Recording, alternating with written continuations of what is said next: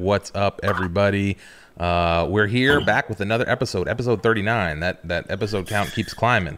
And one day we're going to look back, there's going to be 100 of these, and we're going to have a big celebration. So anyway, episode 39 today, we've got kind of a, a temporary stream setup today. My computer, my laptop, the battery blew up on me or something like that. So I had to take it into Apple.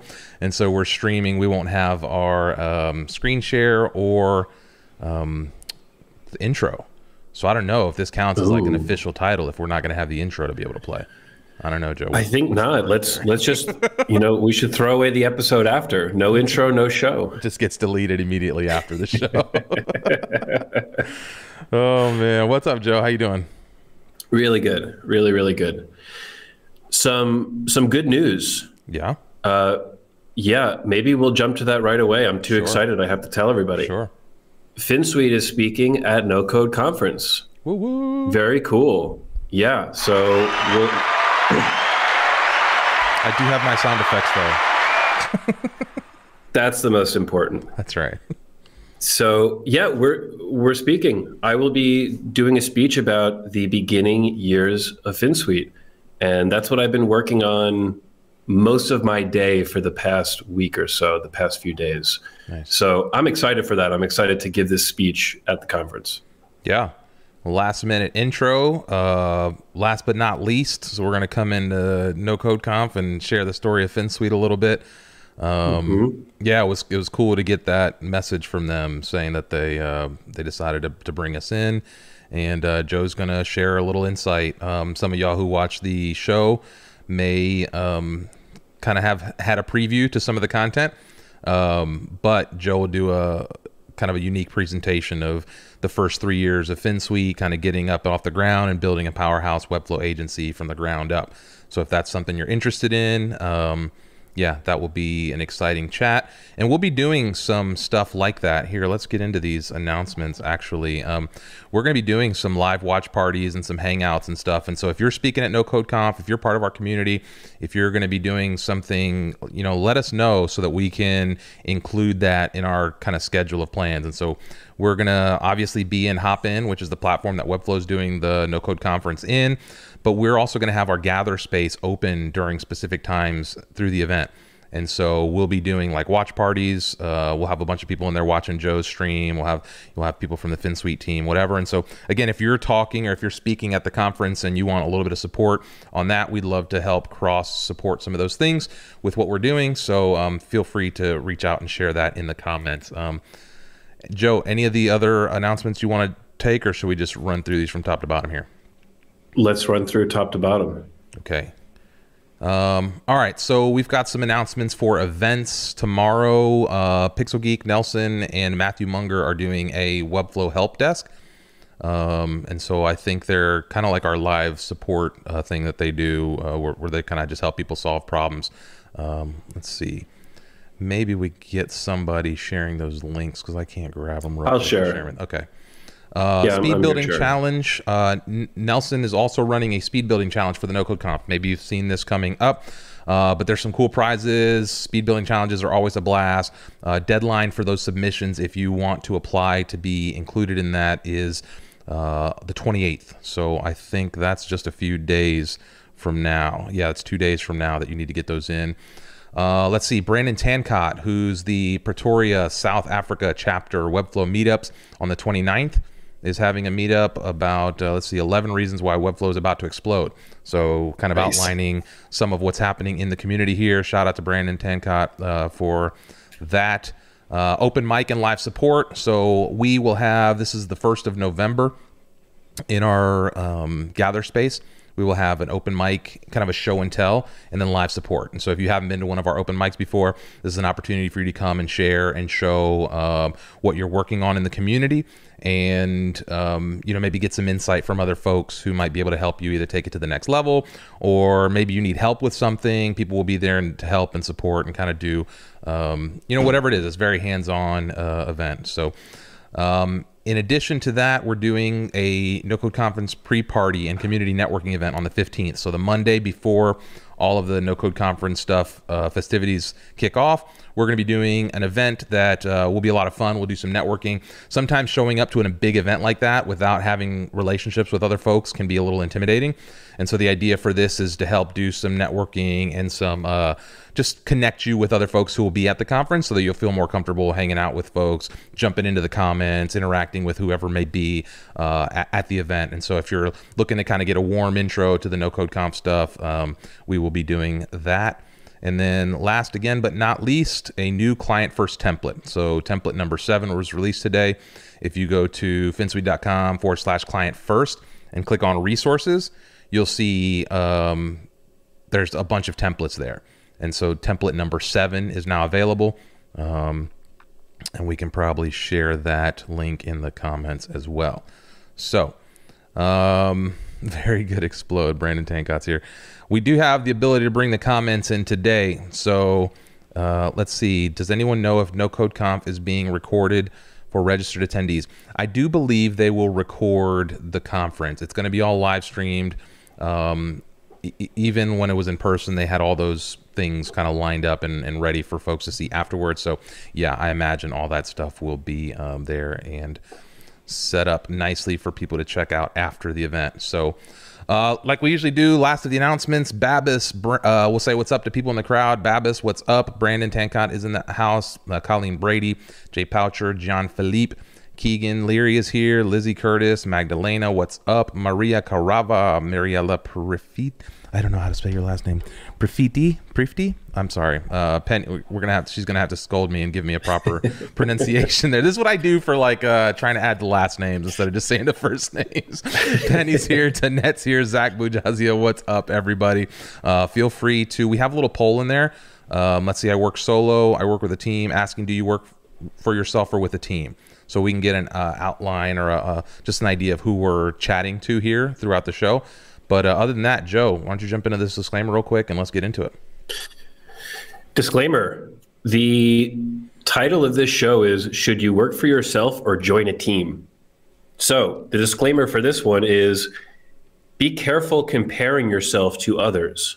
That this is a very personal, about you type topic. Should you work for yourself or join a team? It's not should people in general work for a team or work by themselves. So be very, very careful throughout this entire thing to relate these topics to you. We're going to be talking about the pros and cons of both sides. And also be aware that we don't all have the same goals. Some of you may never, ever want to work for yourself. And you are, you're really interested in joining a team. That's okay. Some of you may be the reverse. We have different goals. We have a different life. And that's the beauty of making your own decisions. So don't base yourself on others. Make sure you are following your own path. Yeah. Did I miss anything, Ramar? No, I mean, we say that all the time. It's hard to do. And then we'll say things like, you kind of have to know where you are, which kind of means benchmarking yourself, which kind of means at some level comparing yourself to others. Mm-hmm. Where the peril lies here is comparing your growth or progress to somebody else, thinking that like all things are even, right? And so you just kind of need to think, and this is where we're going to start. Like we'll just jump into the first topic here, finding direction as we make this transition. That the key thing here is having an honest assessment of where you are and where you'd like to go next, right? And so what we're going to talk about a little bit is, should you work for yourself? Should you join a team? What are the pros and cons of kind of each of those? And how does that line up with your actual goals? If you remember, I think it was last episode, we talked about injecting yourself between that emotional connection when you start building your brand to like that logical call to action and putting yourself kind of in the middle of that path. This is how you shape your goals, right? That's how that's how you kind of understand the path you want to take. But if you're gonna like make this move, you kind of need to know, am I trying to build this thing on my own? Do I have the resources to build this thing on my own? Do I have the time to do this? Do I have the knowledge? Right. And so there's a lot of questions you have to ask yourself kind of at this phase. And this is where it can get a little complex for folks. You know, if you're just starting in your career, you're probably not going to start a huge agency and, you know, like within 6 months have 30 people working for you. It just doesn't work like that. And so you kind of need, and there's a cool progression here. Actually, Edgar Allan, as a reply to a tweet we had, came back and said in 2000 started working for anyone who would hire me, which is kind of common in the world of web design. When you're getting into it, you're just like going to take whatever work. 2005 he started working at Razorfish, different agencies. In 2013 started working for his team to build Edgar Allan. And so that's a 13-year span, and then it's even more because from 2013 to now is another almost decade. And so, you know, it just shows there's the timeline of progression. And the comments were, working first for myself taught me perspective, working at other places taught scale, and working for our team is always something new. So Joe, as people are kind of thinking about direction, as you hear me talk about Edgar Allan's experience there as replying that tweet, what do you think as people who are looking for direction and trying to figure out where they want to go? Like, what are kind of your benchmarks, or where should they be looking for as they're making this decision or thinking about this? Well, I think you have to make the decision and then change it if needed. When you're thinking about, should I work for myself or should I work for others? When you're thinking about what your direction is, there's a very high likelihood that that's going to change. It happens. It's business. It's life. Things change.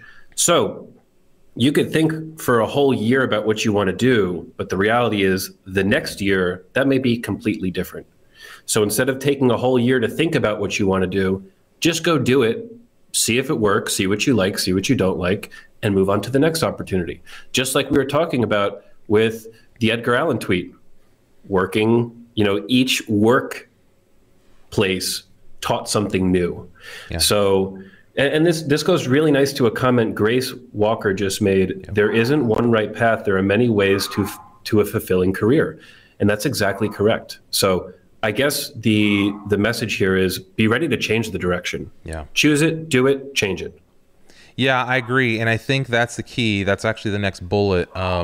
You know, finding direction. Where do you want to go? So that's a question you need to ask. You need to know now to know where you're going. More importantly, you need to understand where you are now, right? So that's kind of what we just talked about. But then the second step is that no decision you make has to be permanent in this realm, you know? Yeah. So Jay actually just right here said, I got tired of making other people money for my work. That's, you know, that can be a cause for change. And again, this could be something like I've gone through cycles where I've had jobs, you know, and this is outside of web design, you know, like had jobs for working for other folks.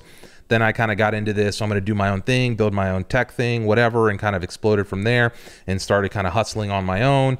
And then I started partnering with other folks. And then I gave that up again to come work at FinSuite as an agency. And so none of these things have to be a permanent decision. You may want to take some time to learn some freelance skills, or you may want to go work at an agency to learn a little bit about how an agency runs, right? There's certain things that you're not going to learn working by yourself that you will learn working with an agency. And the caveat there is that when you're looking for these types of jobs, you shouldn't go in telling them, hey, I'm just here to learn from you for 2 years while I go start my agency. We had a commenter a couple episodes ago who said something like that about how, you know, they just were going to tell the company that they just want to learn for a couple years and then take that information and start their own thing. That's not the right approach either. So you can go work for people. You can go work to learn experiences. I think that's the best move, honestly. And not just that, but then it gives you a little buffer while you build your skills, while you build your freelance income, while you maybe take a few projects. And so we'll dive into some of that. And it depends on whether you're just getting started. Right? It may be hard to know everything you need to know when you're just getting started. And so that's where it makes sense to go work with or for somebody else. Whereas maybe you're making a shift in the industry. Maybe you've been in another part of this field. Maybe you've been working inside of the SaaS space. Maybe you've been working for another company. And now you want to kind of go out and start your own thing. Well, you may have skills in that instance that somebody starting from scratch doesn't, which could give you a heads up or a leg up in that approach. So anything there, Joe, that I jumped in that sparked anything with you? Yeah, I love how you said you may not know. When you're first getting started, you may not know the direction, and that's totally okay. That's actually really common, especially in a new industry. I like this thing, it's cool, I think I'm good at it, but what do I want to do? I don't know. I think in this case, it's great to try things out. Like we were talking about before, just jump in, see if you like it, and then change if you need. So yeah, this is all agree here. Great topic. Yeah, and I wrote a little an asterisk here just to go back to that disclaimer that not all teams are created equal, and that not all entrepreneurs start from the same place. So again, if you're coming from, let's say you're coming from a Webflow, for instance, and you've had a couple years of Webflow, and you're like, I want to go work, and you see this every once in a while. Somebody shares a tweet, and they're like, hey, I'm going to go out on my own, or I'm going to take this other opportunity. Well, you may have a leg up in the Webflow space, or maybe you already have lines on a client versus, again, starting from scratch. So you may be in the same position where technically you're both going out at the same time, but one person A may have resources that person B does not have access to. And also the different teams, right? If you're thinking about joining a team, you may want to join a team with 20, 30 employees and they look super polished and perfect and blah, blah, whatever. And then you get in and you realize that it's not what it claimed to be. And so there's so much variance here that it's, it kind of comes down to making sure that you're vetting the opportunity and that it fits in with your goals. And that's why it's so important to have those goals outlined at the beginning, because if you don't have a benchmark, if you don't have a masthead to look towards to kind of shape, your trajectory, you could end up following anything inadvertently there. You could end up making the wrong decision. So Johnny Gomez is asking a really good question. Joe, did you imagine scaling your team like this when you first started? Great question, Johnny. I did. In the amount of people, not in what everybody's doing. So let me explain this a little bit. I have always imagined FinSuite scaling to the point where maybe we have 100 active developing projects. So a lot of people, could even be a few hundred people working on these projects. But I'm now starting to see FinSuite break into different fields, different parts of the business. For example, Rymar. In the beginning, I didn't think that somebody like Rymar would be needed in our organization, or some of our product developers in our organization. But now I am seeing that. So I always imagined FinSuite scaling up, but the way that we're scaling, the type of people we're bringing in, was absolutely not expected. Yeah. Yeah, and he's got a follow-up here, Johnny. There's only a handful of teams I join. Webflow is one of them. It's either that or freelancing for me. I honestly can't think of scaling and building a team. Exhausted nowadays. Yeah, and that's right. That's a personal decision, right? That's a personal goal. I kind of had the same idea. I, again, was running a video studio, was doing a lot of freelancing work. I wasn't really looking for a job, when I joined the FinSuite team about a year ago. I did, however, get a chance to interview at Webflow, and I was like, okay, Webflow seems like a place I would like to go work. It's one of those things where, like, resume, credentials, what they're on the precipice of doing, like, it'd be super cool to go work for them. And again, I wasn't thinking about making the switch into joining another team other than that. But again, once I started talking with Joe, and to be on kind of the forefront of that same movement, but kind of outside of the corporate established machine, and being kind of like some pioneers in the space also appealed to me. And so again, it wasn't something I was looking for, but it was something I stumbled into through the process of kind of, learning and exploring. And so it's one of those things where, going back to the point that it doesn't have to always be permanent. I thought I was set up. I was in Sarasota. I was doing this local media thing. I was super involved in local politics, local community, lots of different things that I couldn't see myself walking away from. But yet here I am a year later. And so, there's lots of paths here, and again, not all of them are the same. So Ezekiel's got a good point. Starting your own business is great, but the responsibility factor is real. I'll be honest, this has been harder than I thought it would be, but I wouldn't want it any other way. And I think this is where we can go into the working for yourself versus joining a team, pros and cons here. Let's start with working for yourself, and Ezekiel, we'll get to that, because I agree, starting the business and working for yourself means you got to handle everything. Like when you're at an agency or when you have a team, like, you've got some support. But when you're working for yourself, like, you got to be everything. You got to be the bill collector, you got to be the salesperson, you got to be HR, you got to be customer support. You have to be everything, and that does get exhausting. Joe, any thoughts on working for yourself? Let's go through these pros and cons. Yeah, pros. Working for yourself, full freedom. That's a good one. And I'll say full freedom as a pro for working for yourself is optional. You know, we see a lot of people that are running their company and they are leading a team of people, but they don't have the full freedom because maybe they haven't set up their schedule correctly, or maybe they're overworking, or they're getting exhausted. So full freedom, asterisk. Yeah. Yeah. Another pro, working for yourself, fast decisions. Absolutely. If you're working for yourself, you get the final say. Financial flexibility. If the business is successful, absolutely, you get that financial flexibility when you are your own boss. And control of your time, that's same with the full freedom. Maybe you have control of your time. Maybe you don't have control of your time. Yeah. Yeah. And this goes back to kind of those goals, right? Lots of people might want to start a lifestyle business where they know, hey, I just need to make X number of dollars per year. I have a ton more bandwidth, but I'd rather spend my time traveling, or I'd rather spend my time building a family, or I'd rather spend my time doing something else. Whereas another person might go into this and they're super hungry. They don't care about traveling, or they don't have a family.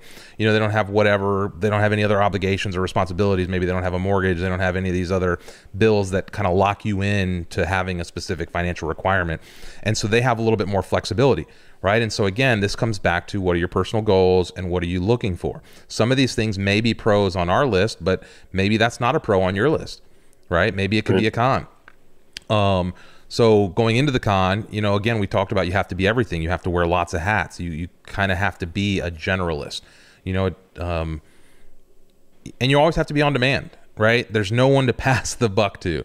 Right. When I was in sales, I had this phrase that I always liked.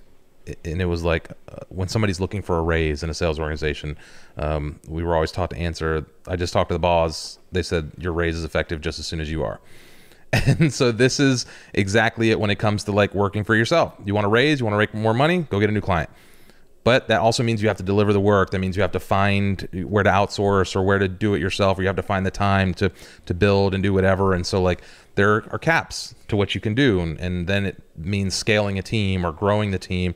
And so that presents all sorts of new hurdles, right? And so that can be exhausting, just like Ezekiel was saying there. And also, you know, when you work for yourself, now you don't have the resources, right? You don't have support versus joining a team. And so you don't have people to lean on. And this is where it's important to have some kind of network, right? This is why community is important when you go out on your own.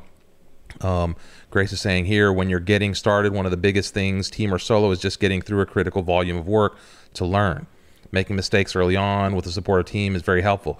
Yeah, and that's where, again, the community comes into play. That's where your meetups come into play. That's where your localized network comes into play, because maybe you're not working on the same team, but you can still get some of those resources. You can still get some of that help. You can still get some quality advice from other folks. And that's one of the things we love with this community, is that everyone's always looking to give back or to help others, lift others up. That's something that I find to be a remarkable trend in this community. Joe, any thoughts on that?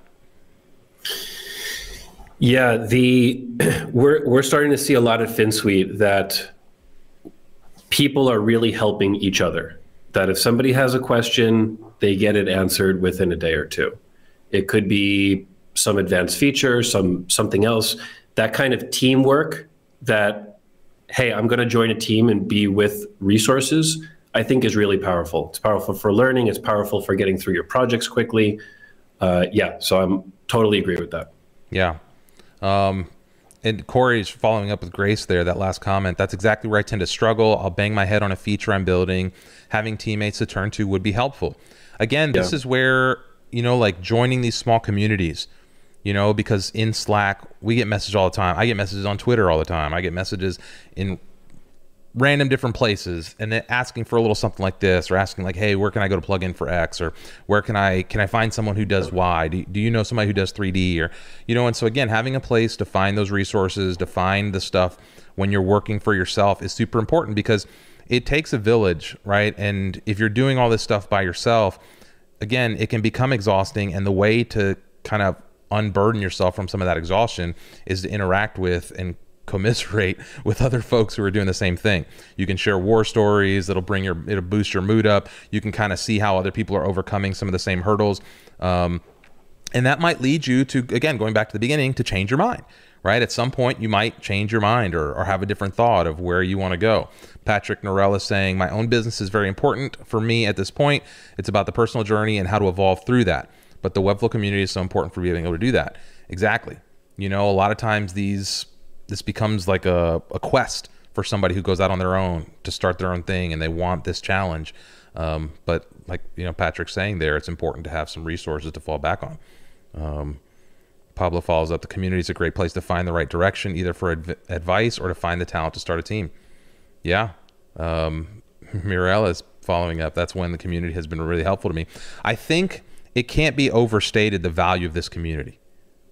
Totally. There's a reason FinSuite made the investment to bring me onto the team, and that we're making such an investment in community. There's a reason Webflow is doubling down on this. There's a reason why all these community folks are popping up all over the place. It's because the connections you make with other people who are on the same journey are invaluable. You know, it's just, you can't beat having that network. And it's so easy to jump into this community if you have anything of value to offer. I think we'll get a lot of people attesting to that. So, Joe, any thoughts there before we jump into the idea of joining a team here? Well, I see we have a list in front of us, the pros and cons of working for yourself and joining a team. And the pros for joining a team are pretty much the reverse of the cons of working for yourself. So the joining of team, the pro here, you get the resources and support. You can become a specialist if you want to be a specialist. You can focus on one specific thing instead of worrying about a whole bunch of different things. You can divide labor, asking people questions or saying, hey, fill in this CMS collection list for me. You have a larger network and you have clout from the agency. Interesting that this is a really similar list to the cons of working for yourself. Mm-hmm. Yeah, I didn't even notice that while I was looking at this, but it is. And this is Grace again saying, as a reply to Corey here, this was advice I got early in my career. Working for a team allows you to make mistakes with support. Like you, and following up saying, obviously you never plan to make a mistake, but it's part of the growth process. You will make mistakes.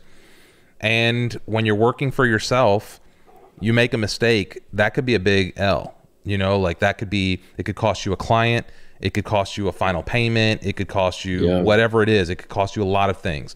You may have to come out of pocket to reimburse somebody the money. You know, if you take a project that's a little too ambitious and you can't deliver the goods, that could create all sorts of things, you know? And so again, versus an agency, you have some support behind that, you know? And so this comes down to what kind of risk am I open to taking, right? This goes back to your goals as to, am I going to start on my own? Right? Starting on your own without any experience or without any knowledge or without any industry insight or without any relationships is very, very difficult, right? It's not to say it can't be done. Lots of people do it, right? I crawled into this business from essentially zero. Came from insurance sales. I came from corporate sales and wanted to get in touch with my creativity, and I just jumped, right? And it's a wild ride, right? We've talked about that in other episodes. But I can imagine that being an incredibly difficult challenge for a lot of people. At the time, I didn't have a family. I didn't have any bills. My break even was like literally nothing. I didn't have anything. I didn't even have a car payment, you know? And so I was able to take risks that maybe other people can't take. And making mistakes comes with the territory. So this is a good question from Johnny. Joe, I'm going to give this one to you. Thoughts on selling yourself as a freelancer? Example, Johnny Gomez, versus selling yourself as an agency, unknown amount of team member size, etc. Joe, what are your thoughts there? Great question. I think you have to really ask yourself, do I plan on doing 100% of the work myself, or do I plan on having other people contribute to the work? So if I'm branding myself Johnny Gomez, that means when I do work for somebody, Johnny Gomez is doing all of that work. I'm not outsourcing some part of it. I don't have a JavaScript developer I'm working with on the side. I'm Johnny Gomez. This is all me.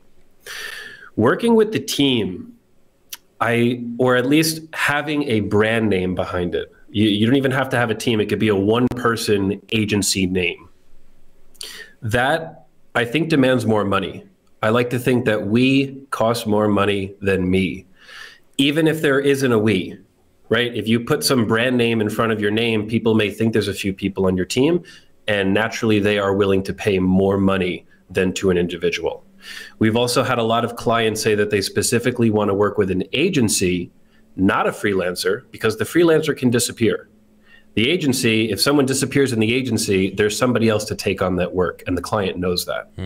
But it's risky working with that freelancer because there's only one person there. And if something happens to that one person, see you later. So it's a personal thing, but me, I'm more inclined to say I would prefer the agency branding. I think it creates a little bit more power.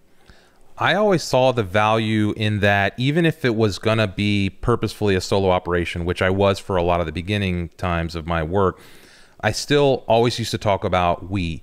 And my brand was never my personal name. It was always some entity name. And so even though it was me doing most of the work, doing the whatevers, I was always trying to project that I was a little bigger than I was. And I remember some of my early networking actually got me hooked up in this co-working space. These two guys kind of, were doing some cool tech stuff in town. I wrote a blog about what they were doing, fairly critical of it, which got me a chance that they were like, come chat with us about this. And so we started talking. Next thing you know, they're like, yeah, you want to use some of this office space? Like, we got some extra office space. And I was like, cool. And so that allowed me then too to have meetings there versus like at a Starbucks or at a wherever, and it allowed me to, like, I increased my prices immediately. I was like, okay, this seems like I got an operation now. And so I was able to kind of leverage that appearance of being bigger to help, even though I was just a freelancer. And so I don't mean to say this, that anybody should be like disingenuous or that you should lie about how big you are.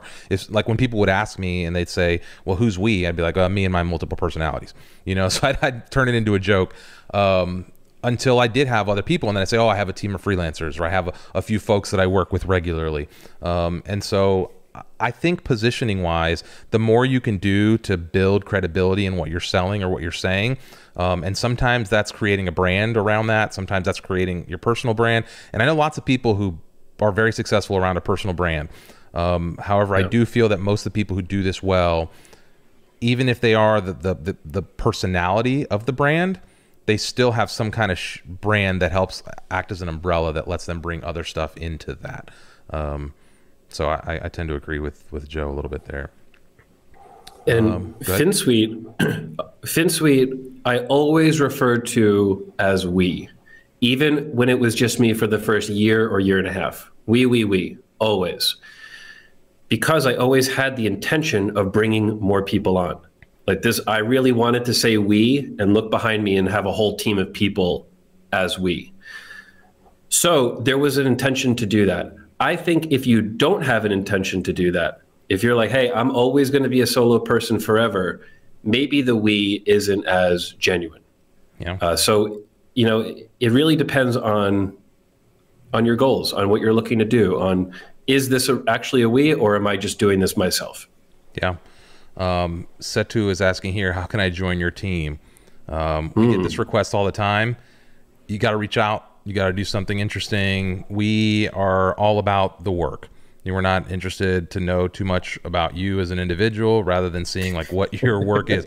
Not to say we don't care about you as an individual, right? But that initial screening process, the way I see Joe doing it all the time. I see other people in the team doing it all the time. Like, we're always sharing internal resources. Did you see so-and-so did this? Did you see what this person built? Did you, oh my, and so every time we see something interesting like that, then, that leads to a discussion like, okay, well, do we have a gap in this space? Could we bring this person on the team?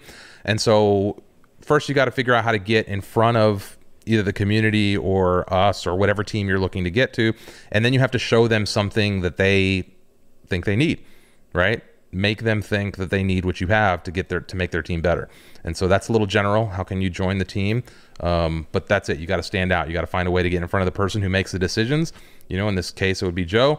And, find a way to make an impact, right? Whether that's a letter, whether that's a portfolio link, whether it's something you're working on. I don't know. all sorts of ways to kind of break that threshold, but you got to find a way to break that threshold. Nice. I like it described like that. That's a great answer. So yeah, if you go do that, we'll take a look. That's right. Okay, let's jump into some comments here real quick. Grace, biggest factor that pushed me to freelance was creating a strong financial future for my family. No cap on opportunity. Yeah, there's two ways to make money in this world, right? You're either a salesperson with like a commission structure that's uncapped, or you start your own business. That's it. There's very few other ways to create real wealth in this world. And that's specifically because there's no cap on your earning potential, right? If you take a job for somebody, you're going to be capped at whatever that annual salary is. And maybe there's bonuses, maybe whatever, there's some profit sharing, whatever, but you're never going to really hit that threshold unless you're, again, an owner, or if you're in some sales roles, right? Lots of sales roles. Actually, like we used to talk about, like a good sales manager actually makes less than their top salespeople. And usually like the better salespeople don't want to get into management because management brings a lot of other things that don't have to do with sales, into the process. So again, it's about knowing what you're good at. And so I agree with Grace here that if you really want to set yourself up financially, now that doesn't mean you can't find a comfortable income or find the right opportunities working with the right team. That doesn't mean that at all either. But if you're looking to generate some significant wealth and really kind of break those financial barriers, it typically does involve taking the risk associated with moving out on your own. I remember back in my insurance days, I had a uncapped earning structure, and I would take a lot of flexibility in my time. And my the person who would handle like she wasn't like really an assistant, customer support specialist or whatever, would kind of bitch at me sometimes about like, how come you disappear for an afternoon or something like that? Or how come you take a 2-hour lunch? I'm like, well, as soon as you're willing to give up your guaranteed pay, you can do whatever you want with your time, And so that goes back to the control. If you're not in control of that time, somebody else is going to be in control of it for you. And if somebody's paying you, that usually means they're kind of in control of that. And so again, to have the full freedom, the full flexibility, a lot of times that doesn't come with a job or working for someone else. And so those are some of the pros and cons here. Joe, sorry, I didn't mean to cut you off there. I was going to say that you can also do both. That's one of the next points in our talking notes. Can you do both? Work for somebody and work for yourself? Because like you said, working for yourself has a risk. You do have this really high potential for high earnings and for supporting your family, but there's also a risk that doesn't happen, and it actually sets you back further than where you were originally. So it's okay to do both. It's possible to say, hey, I'm going to work part-time for this agency. I'm going to get my minimum required earnings, and then I'm going to spend this time building my business, at least in the beginning, right? In the beginning, when you start to make that transition, when you don't make any money for the first 6 months of business, this is a nice opportunity to maybe do both. Yeah. And I think jobs are getting a little more aware of this, right? It's a talent market right now, right? And the employers who get it are understanding how to create some flexibility for their team, whether that's internally with the organization or to allow them the freedom to kind of do some of their stuff on their own time. You hear stories all the time actually about like remote workers with 2 gigs, and so they're taking and trying to do 2 jobs. Actually, I heard a story where one guy was managing like 7 or 8 as a developer. And his goal was that by the time somebody figured out he wasn't actually doing the work, it was 6 to 8 months in that he had collected this huge salary for, sometimes almost a year. And so by the time they realized he wasn't doing what he said he was doing, he was already off to the next one. And he had like 6 or 8. This was like a viral thing on Reddit. This developer was just telling about how he's working the system right now. And again, I don't advocate for this because I think that's that's not the proper way to do it.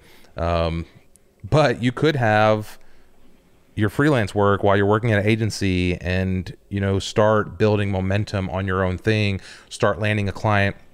I've even seen things where I had a friend who was a graphic designer working for this big sports academy. And when she decided to go freelancing, she had talked with the client, she had talked with the organization, and they allowed her to keep that company as a client and start her own thing with them as a client, which was in direct violation of her non-compete. But being open and having a good relationship with them, she was able to kind of like work it out where she went, and now she had two things go well for her in that instance. She got to keep this client and work with them. So now she has a steady client to start off, but she's also got this good relationship with the place she left working. And now they feed her work, right? Because they know she's super talented, but she wants to do her own thing, and they don't want to lose access to that talent. And so they're going to find a way to accommodate that.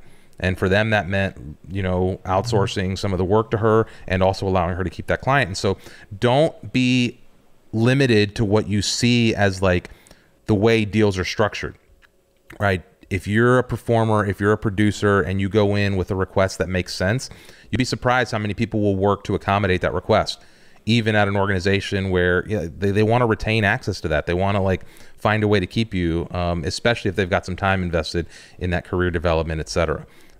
So Joe, what do you think about that?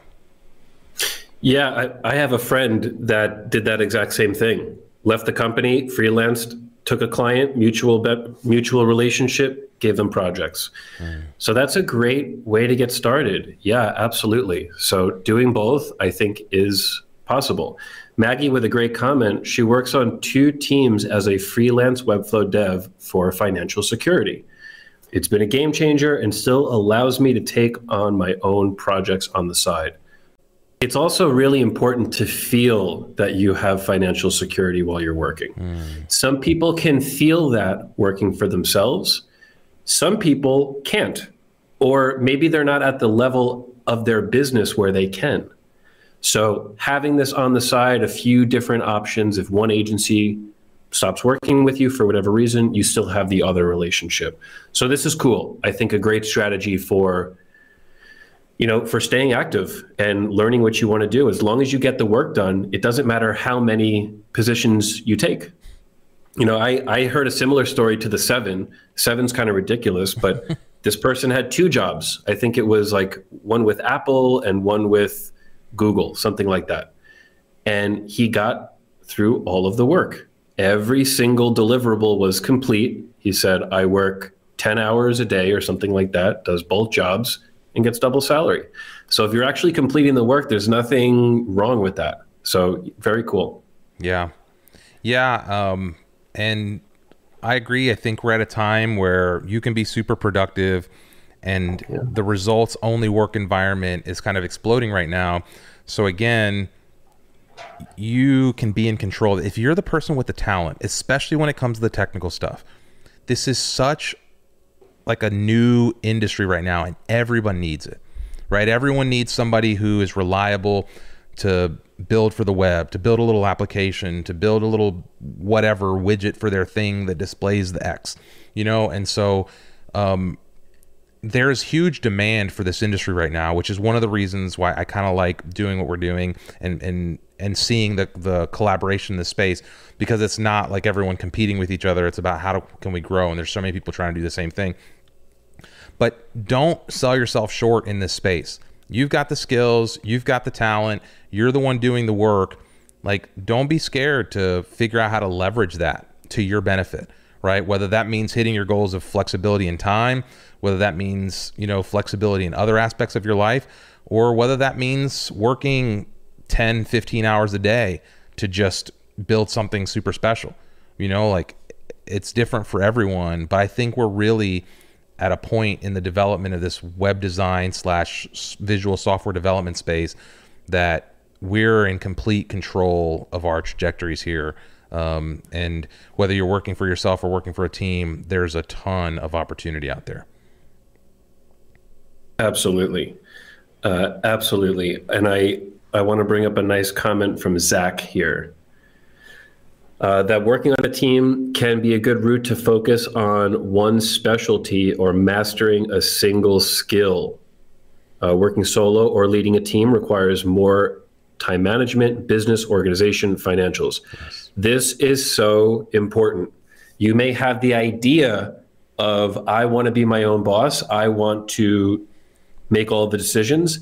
And I also want to only develop on Webflow. I am a Webflow designer developer, and that's it. It doesn't happen like that.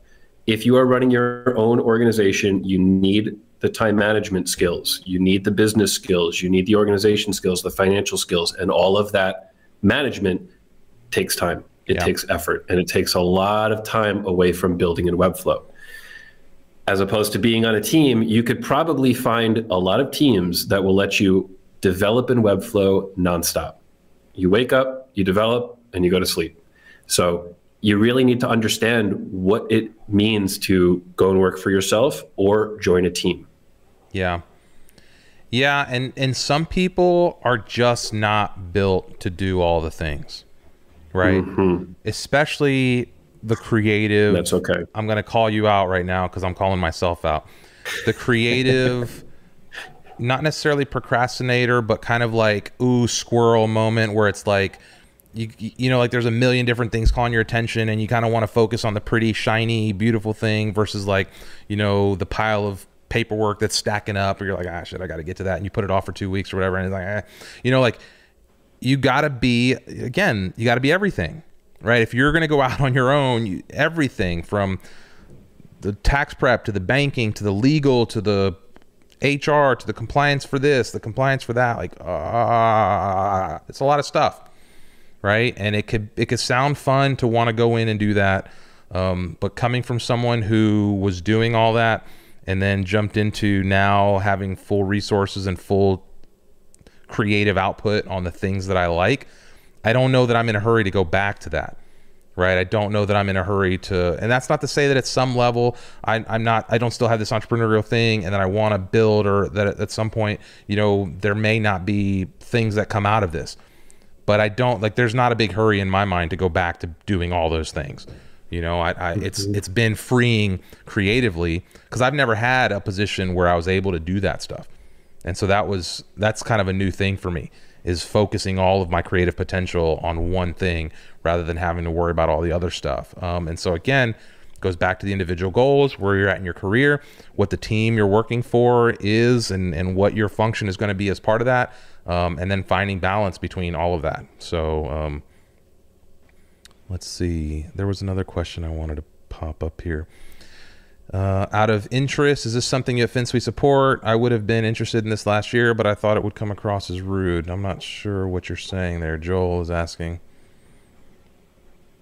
Yeah, I asked for more clarification. I think that was from a specific comment we had, but I don't know which comment. Right. All right, let's see what Ken is saying here. I finished study, tried finding a job in marketing, ended up being unemployed for 2 years. After that, I finally took the courage to start my own and somehow found enough work. That's great. Nice. Yeah, sometimes you got to go out and do it. And sometimes the pressure of not like knowing that there's just no more money coming, or that you got to figure it out. Sometimes that pressure will force you to do a thing. You know, when I was doing my own stuff, I had a couple friends and they were kind of doing their own thing too, and we would joke like, okay, I got 6 months, or we'd land a new client and you'd be like, okay, we got 3 more months of ramp, you know. And so we'd kind of gauge the trajectory of our business on like what our current ramp was at the time, right? How long could we go without landing more business and keep the thing alive? And so yeah, and anytime that got down, like you try not to get that into the 30-day or 90-day mark, but sometimes it happens. Right? Especially early on when you're just starting out, maybe you don't have that consistent income, you get a big project, you relax for a little bit thinking you're okay, and then the end of that project comes and you're like, oh shit, I need another client, you know? And so that franticness, that sometimes having that hard deadline on your financial, you know, flexibility will kind of spur you and you'll get creative figuring out how to land the new business. So those can be interesting moments for growth. And we have a clarification from Joel. Do you offer positions to people who have other ongoing projects, say a SaaS project? Sometimes it has happened, but I am finding that our full-time FinSuite employees are the best ones. The people that are focusing 90 to 100% of their time working with FinSuite. It really helps the brand growth. It really helps the motivation of people rather than looking at FinSuite as a side project, I would prefer other things being looked at as a side project. So it really depends on what you're doing. Say your SaaS project, is it your main focus? Probably, and that makes FinSuite second. So it depends. It's person to person. Joel, if you want to reach out privately, I can explain more, give you some in-depth information about that. Yeah, and this is the transition that I've kind of seen Joe make over time here, because when Joe first started kind of growing the team, it was a very one-to-one relationship where like a new project would come in and whoever worked on that would kind of get to work on that project, and it was more project-based than it was full-time income. And over the last year and a half, I've kind of seen that shift to him wanting to have people more full-time focused on FinSuite stuff, which goes back to the priority of the context. And so this just goes back to the point that it doesn't have to be permanent. One situation may suit you to get off the ground and go, because again, adding fixed costs to your payroll, having full-time employees, if you're not in the position to support that, could cripple your operation financially, right? Mm-hmm. And so there may be a point where you have to make a transition from one to the other, or where you have to find a way to split that cost up, or, you know, just, but yeah, I know that doesn't go specifically to the question here because he's asking about joining the team. But if you're looking to hire or grow or build a team, you know, those are things that need to take place too, especially when you're thinking about trying to do both, when you're thinking about trying to work for someone else and keep your own thing running, because that's going to split your priorities in a number of different directions. Yeah. And I think that's, we can jump into taking the leap of faith on this one, which brings up a good place for Felix here. Felix is saying, I'm about to start my own business and thinking that I probably have to do subcontracting work first until I get enough leads for my own agency. Any thoughts on this? Joe, I'll let you take a swing at that. Well, maybe. That's really hard for me to answer for you because I don't know your financial situation. I don't know your skill level. I don't know how good you are in sales. My initial thought is, yes, start with some subcontracting work. Make sure you like it. Make sure this is what you want to do, and slowly start to build your business until you are ready to make that transition. That would be my answer without knowing more information about you. Yeah. Yeah, and it depends on where your access is to viable leads. You know, if you've got a good client to jump out on and you can go full time on that as a single project, that maybe is enough to get you going, but also know that there's probably an expiration date on those funds. You know, so even if it's a $10,000 or $15,000 project, let's say in a best case scenario, that's 3 months at $5,000 a month, right? Worst case scenario, you got big bills and that's 1 to 1.5 months. So this can just depend on where you are, what your position is, what your risk tolerance is. You know, if you're a college student coming out of school and you don't have a lot of bills yet, maybe you're still living with the folks, or you share an apartment with somebody, and your break even every month is $500 or $1,000. Well, a $15,000 project may set you up for 3 or 4 or 5 months and allow you some flexibility. And so it really, there's so many variables here to take into account.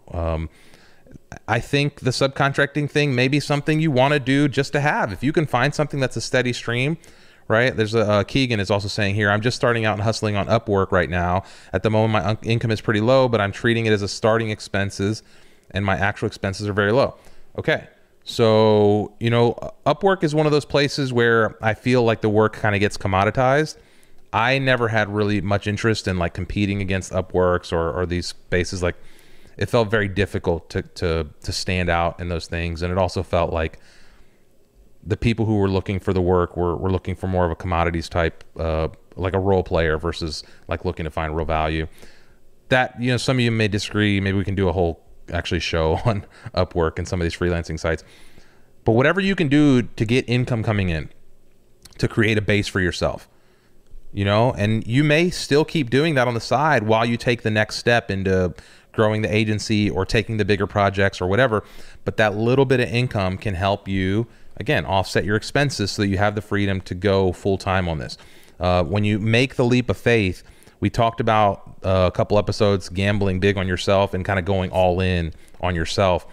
When you're doing something like this, you do want to figure out how can you give 100% of your attention to whatever the task at hand is.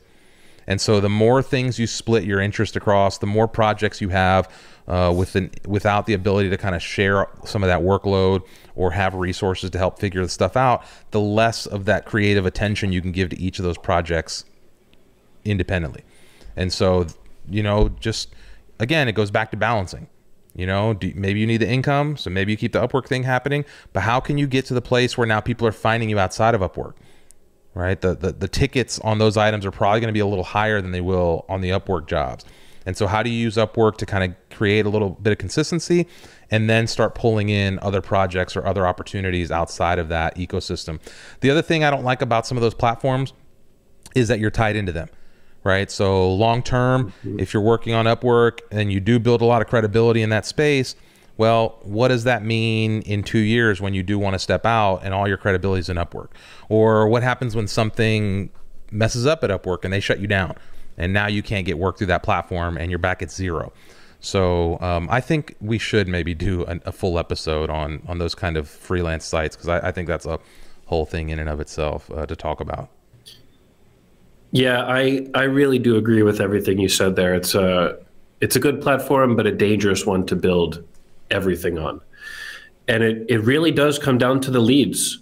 Taking that leap of faith, maybe part of it is financial, but another part of it should be how those leads are coming in to your business. So we can bring up a question here from Pablo Cortez. Can you give an estimate on how much money an agency should spend in marketing looking for new clients and leads? And in your opinion, how effective is that?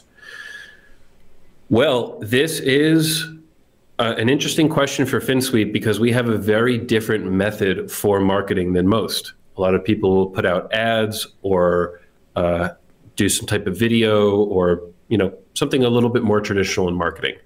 Our marketing was and this show and community efforts, it's a different type of marketing. I don't have a dollar amount for you, but I will tell you that you probably shouldn't base it on the amount of money you're spending. You should base it on the amount of time you are spending. Marketing in this industry, I believe, is all about time. It is not about money. So I could say, yeah, you need to spend $10,000 per month.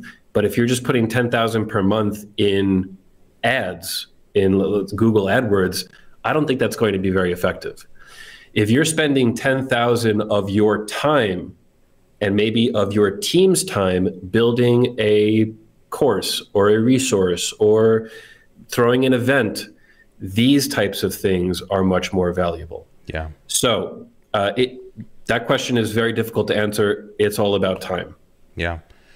And again, there's nothing better I think you can do in this space than to start building your rep, start engaging with the community, start finding a way.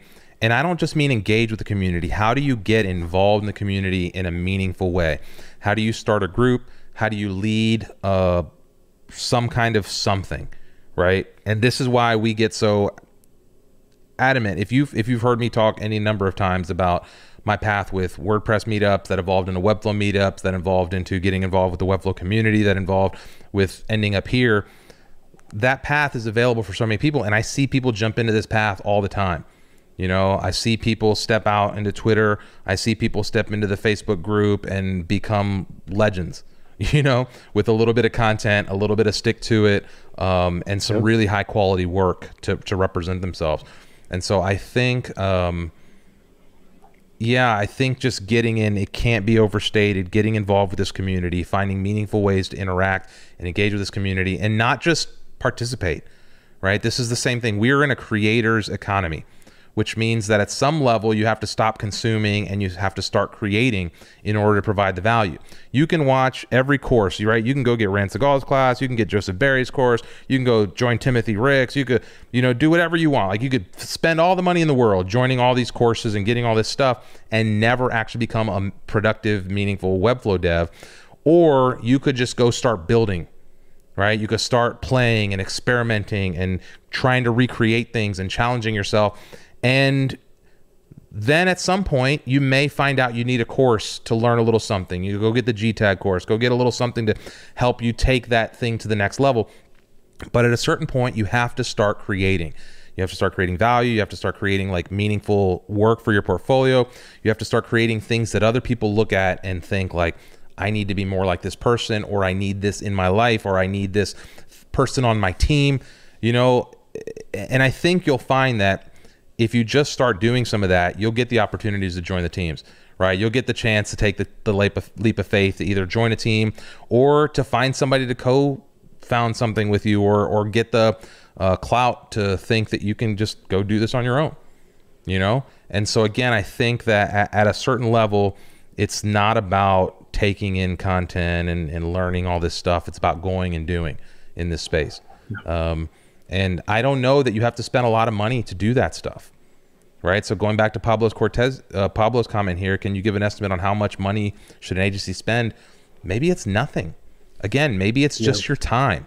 You have to find a way to turn that time into an asset that can like exponentially multiply your efforts at marketing. But I can promise you, you're never just going to start running a bunch of Facebook ads and get a bunch of clients. You know, it's just not the way to do this in this space. Totally. We're getting a lot of positive comments about Twitter. So if you are not using Twitter, look at these comments, see the people that are giving a big thumbs up to Twitter, and go make an account. So it's a great place to talk to people, have real conversations. That's how you can create that network. That's how you can make it easier to make that leap of faith, to say, I'm ready to stop what I'm doing over here and focus 100% of my efforts on my business. Yeah. And it all starts at Twitter. Yeah, I mean, Grace is the perfect example here. I just highlighted her comment. Twitter's amazing. I saw her, I think it was just a few months ago, come on to Twitter and start engaging with the no-code community, and has just really taken off through there. I've seen a lot of engagement and interactions with her post. She's one of the folks that I think, again, has found good ways to share value. She's got a good story. She's got a good skill set. Her work is also good. And so, yeah, I think that it just goes to show that this can be done. And she's doing it. She's a case study. You know, reach out to Grace and find out, hey, what are your steps? You know, Grace, it might be interesting, actually, a piece of content for you on how you've kind of broken in here to the space, because this last few months, I think you've really come onto the scene. It'd be interesting to get some feedback on that. And Johnny Gomez is saying on Twitter, for real, I'm seeing people looking for Webflow devs on a daily basis. Yeah. And I think, again, what you want to is you want when someone asks, hey, I'm looking to do a Webflow project, who should I work with? You want other people putting your name in those slots. You know, you don't want to be the person replying like me. You know, like, yeah, okay, that's cool. But much better if somebody else is saying, so-and-so is the person for this job, right? No, this is the person you need to talk to. That is going to carry a lot more weight for the person looking for that referral than, you know, the person themselves saying I'm the one. Yeah. We're starting to get a lot of businesses coming to us from referrals of people that we don't know, never heard of this person, don't know this agency, but they sent this client to FinSuite because they know FinSuite is the expert in this technical type of implementation. So we're starting to have the community send us projects.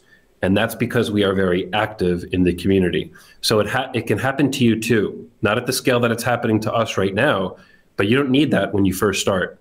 You need to make some friends on Twitter and have one person send you a project per month. And that can be enough to actually go and make that leap of faith. Yeah. I'm seeing a lot as I go back through the comments about Upwork. I think, yeah, maybe it would be a good episode to do a full discussion on these freelance platforms and what our thoughts are on that. I've had 0% luck on Upwork. I've been testing out that platform for like 10 years now, before I did website stuff. And every single time I am disappointed. I don't know why I've tried it so many times. So for people that are doing great work on Upwork, I've never found you. Yeah. Yeah. Yeah. I just get scared of that. Even like any of those platforms. I had a friend who was online educator on Udemy. And I don't know the specifics, but there was one course. I don't even think it was the course he put out. I don't know if it was the way he was marketing it or whatever. He's making 10 grand plus a month on Udemy, right? Legit courses. Okay, whatever. Maybe some of it were a little spammy, but you get that, like sales, gurus, whatever. He's selling a $29 sales course. What are you going to get? Anyway, one day he gets an email and it says, like we've decided, we've looking at like some of your practices for, generating leads or whatever. And we've decided to deactivate your account. And so from 10K a month to 0 with no ability to contest that, with no ability to get access to those leads, to do whatever, like and you're putting your whole career in the hands of this platform, and we're seeing this more and more where any little disagreement, any little political something, whatever landmine, whatever the cause is, you could easily lose access to that platform. And this becomes scarier and scarier when your income is tied to that. If it's Twitter, okay, well, maybe you can't distribute your ideas, or maybe you go find a different place. But when it's your work portfolio, I really hesitate to have all my eggs in one basket when it comes to some of those platforms. Totally. So we'll do an episode on that. Yeah, I think we should do a full episode on platforms. And let's see, Zach, we built a large niche agency purely on referrals and attending industry conferences and becoming a face and a voice that our clients would see often. Yeah, we've talked about this a number of times where you build your credibility, especially in that niche episode. If you go back a couple episodes where we talked about building a niche, the niche gives you an opportunity to really speak the language of the people who are looking for your work. And so Zach does work, incredible marketing. They do some work with lots of medical and plastic surgery centers and things like that. And so when somebody wants a website in that space, they come see that they've done a lot of work in that space. Well, it compounds the decision-making process that this is the person to hire. And so, yeah, very good approach there for sure. Kenneth Christensen, still only 50%. Hit the like button. Come on, people. Yeah, come on. We're not moving forward until we get some likes. Just kidding. It's funny because I watch YouTube videos and people are always like, smash the like button and subscribe. And I don't do either of them. And then I'm over here on mine. I'm like, smash the like button and subscribe. So I try not to actually say that a lot because it does help the channel, reach more folks. But I know it's not always a thing people are going to do. So anyway, I appreciate y'all asking. We'll keep saying it though. That's right. Yeah. Okay, Zach, if you're working in a niche, don't overlook the importance of the footer credit on all the sites you build. Yeah, if you can talk a company into letting you put your name, and maybe that's part of your contract, whatever. Getting that link, It's a link back, it's SEO, but it's also marketing, right? A lot of times, if I'm looking to rebuild a site, I'm going to go scope out my competitor sites. I'm going to see what are the other people in my space doing that I can kind of steal some inspiration from. And maybe I scroll to the bottom of the site and see so-and-so that built it. And then I get to their website and I see that these are the folks to go to for this industry, And so that can be a huge lead gen for sure. And just a little disclaimer on that one. That is very industry specific. I am sure in the medical field and some of these more professional services, this is no problem for the company, right? Like, go ahead, put it on the footer. We just want your great work. Once you start to go into SaaS and tech and companies that are much closer to this industry that we're in, people do not want that. This is never, ever, ever something we would offer to our clients at FinSuite based on the nature of our clients. Yeah. So if people say no to this, don't freak out. But I agree with Zach. This is a great, great way to market. Yeah. Yeah, if you can get it, it's great. Sometimes, like Joe said, it's just not available. Florencia Di Simone, I'm just starting out as a freelancer, Webflow designer, and I had more potential client leads on Twitter than Upwork. So do not underestimate social networks, folks. 100%. Johnny followed up with Webflow Experts program. Also a great place to get new leads and start conversations. 100%. It's a little tough to get into there. I know people are applying at like really high numbers, and it takes them some time to kind of scrub through that and get that. But if you can get that Webflow Experts listing, that does go a long way. And that's usually like a trust / credibility thing.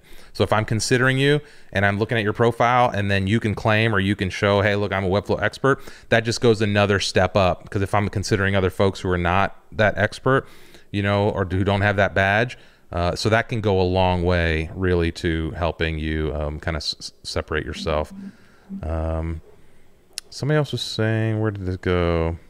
Oh yeah, yeah. Maybe we need to do a show on just Twitter, a case study on Twitter and social and getting out in front of folks. Even though we've done some stuff like that, if you look through the recent episodes. Let's see, Diego Diaz. I don't spend any money. I just do keyword research and stay replying to people who tweet looking for Webflow dev.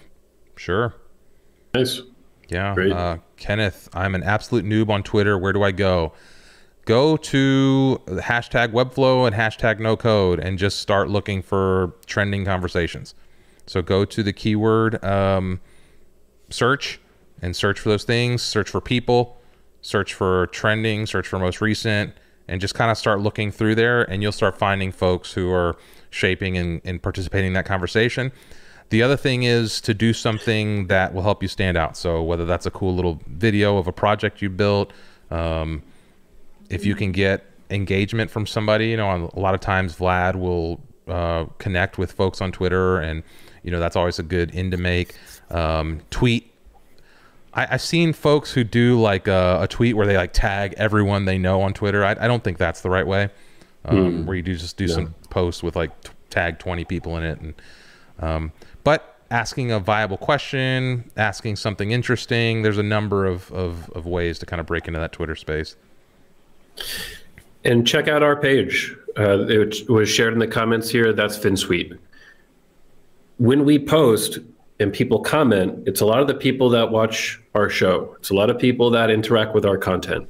So you can very naturally start having industry conversations with people by following some key players in the space and talking inside of their tweets.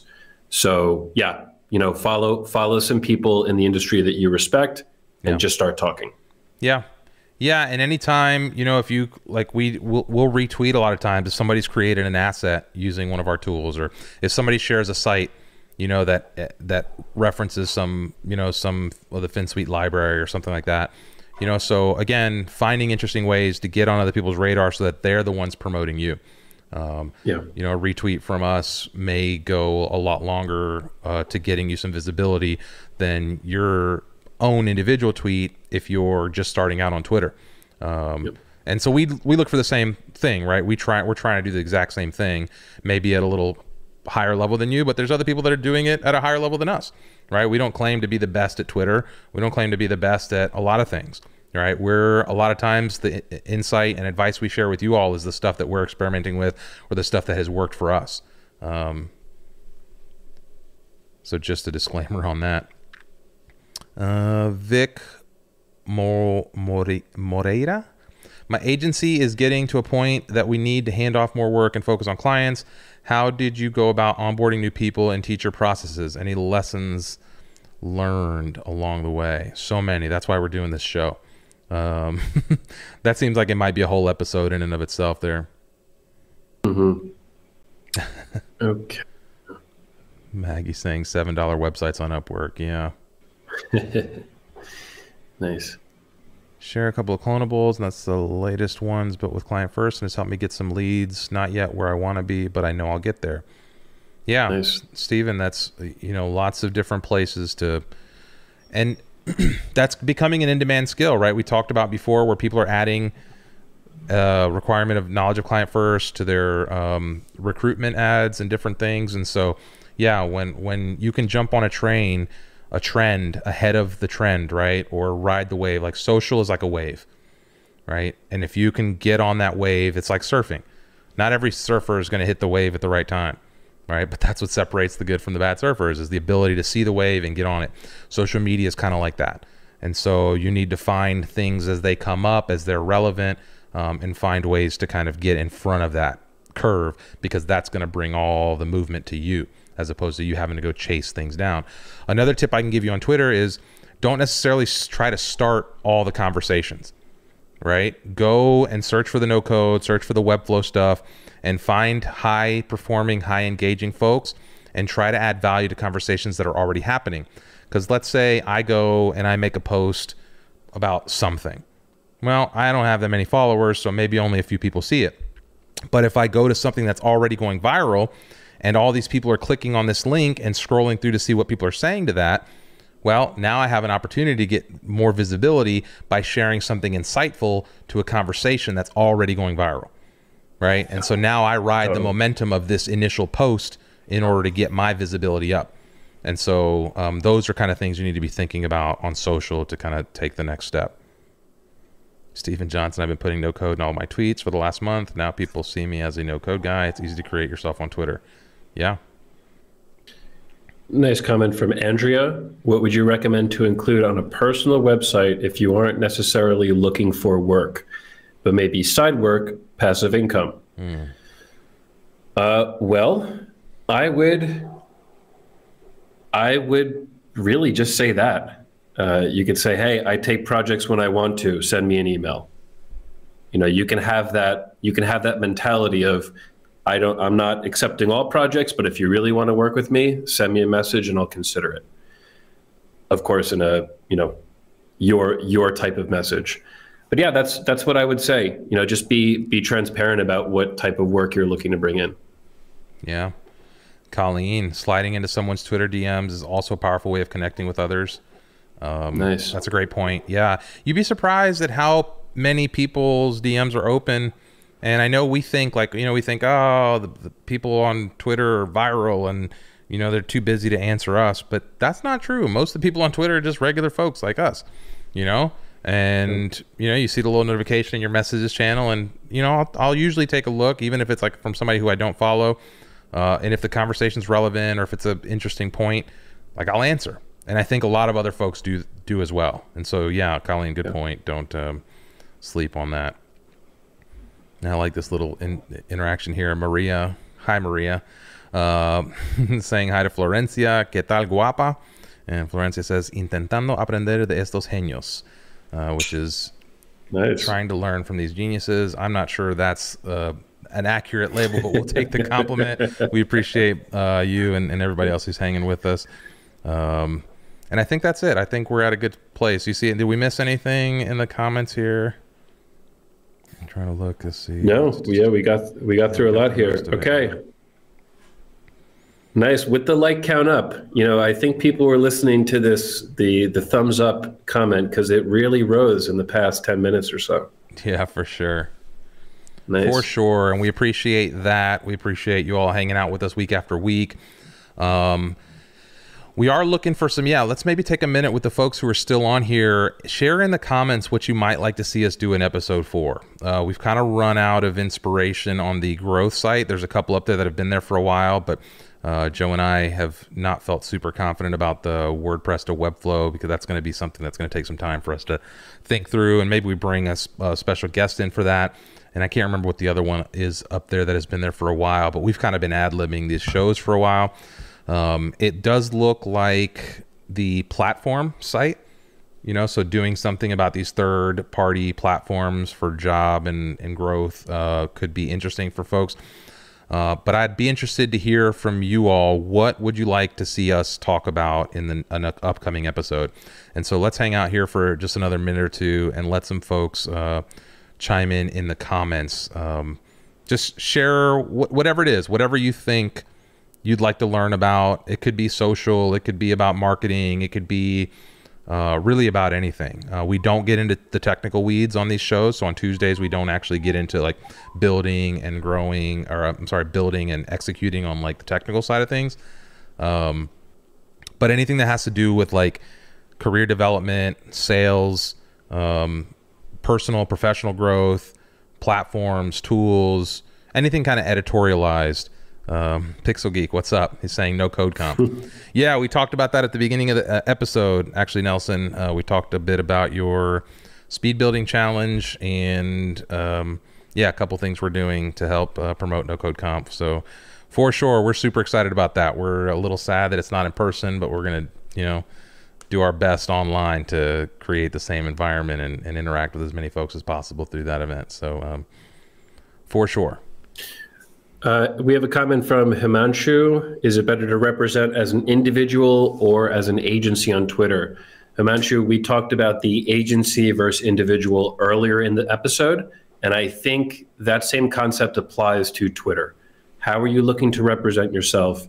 Is this a personal thing? Is it an agency thing?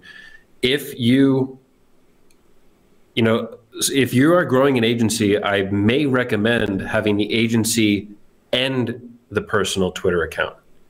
Just like I have. We have FinSuite and then me as a person. I'm not behind the FinSuite account. We got to the point where somebody else is managing that. So now I need my personal Twitter. But definitely go back in the episode, listen to our debate about individual versus agency. Yeah.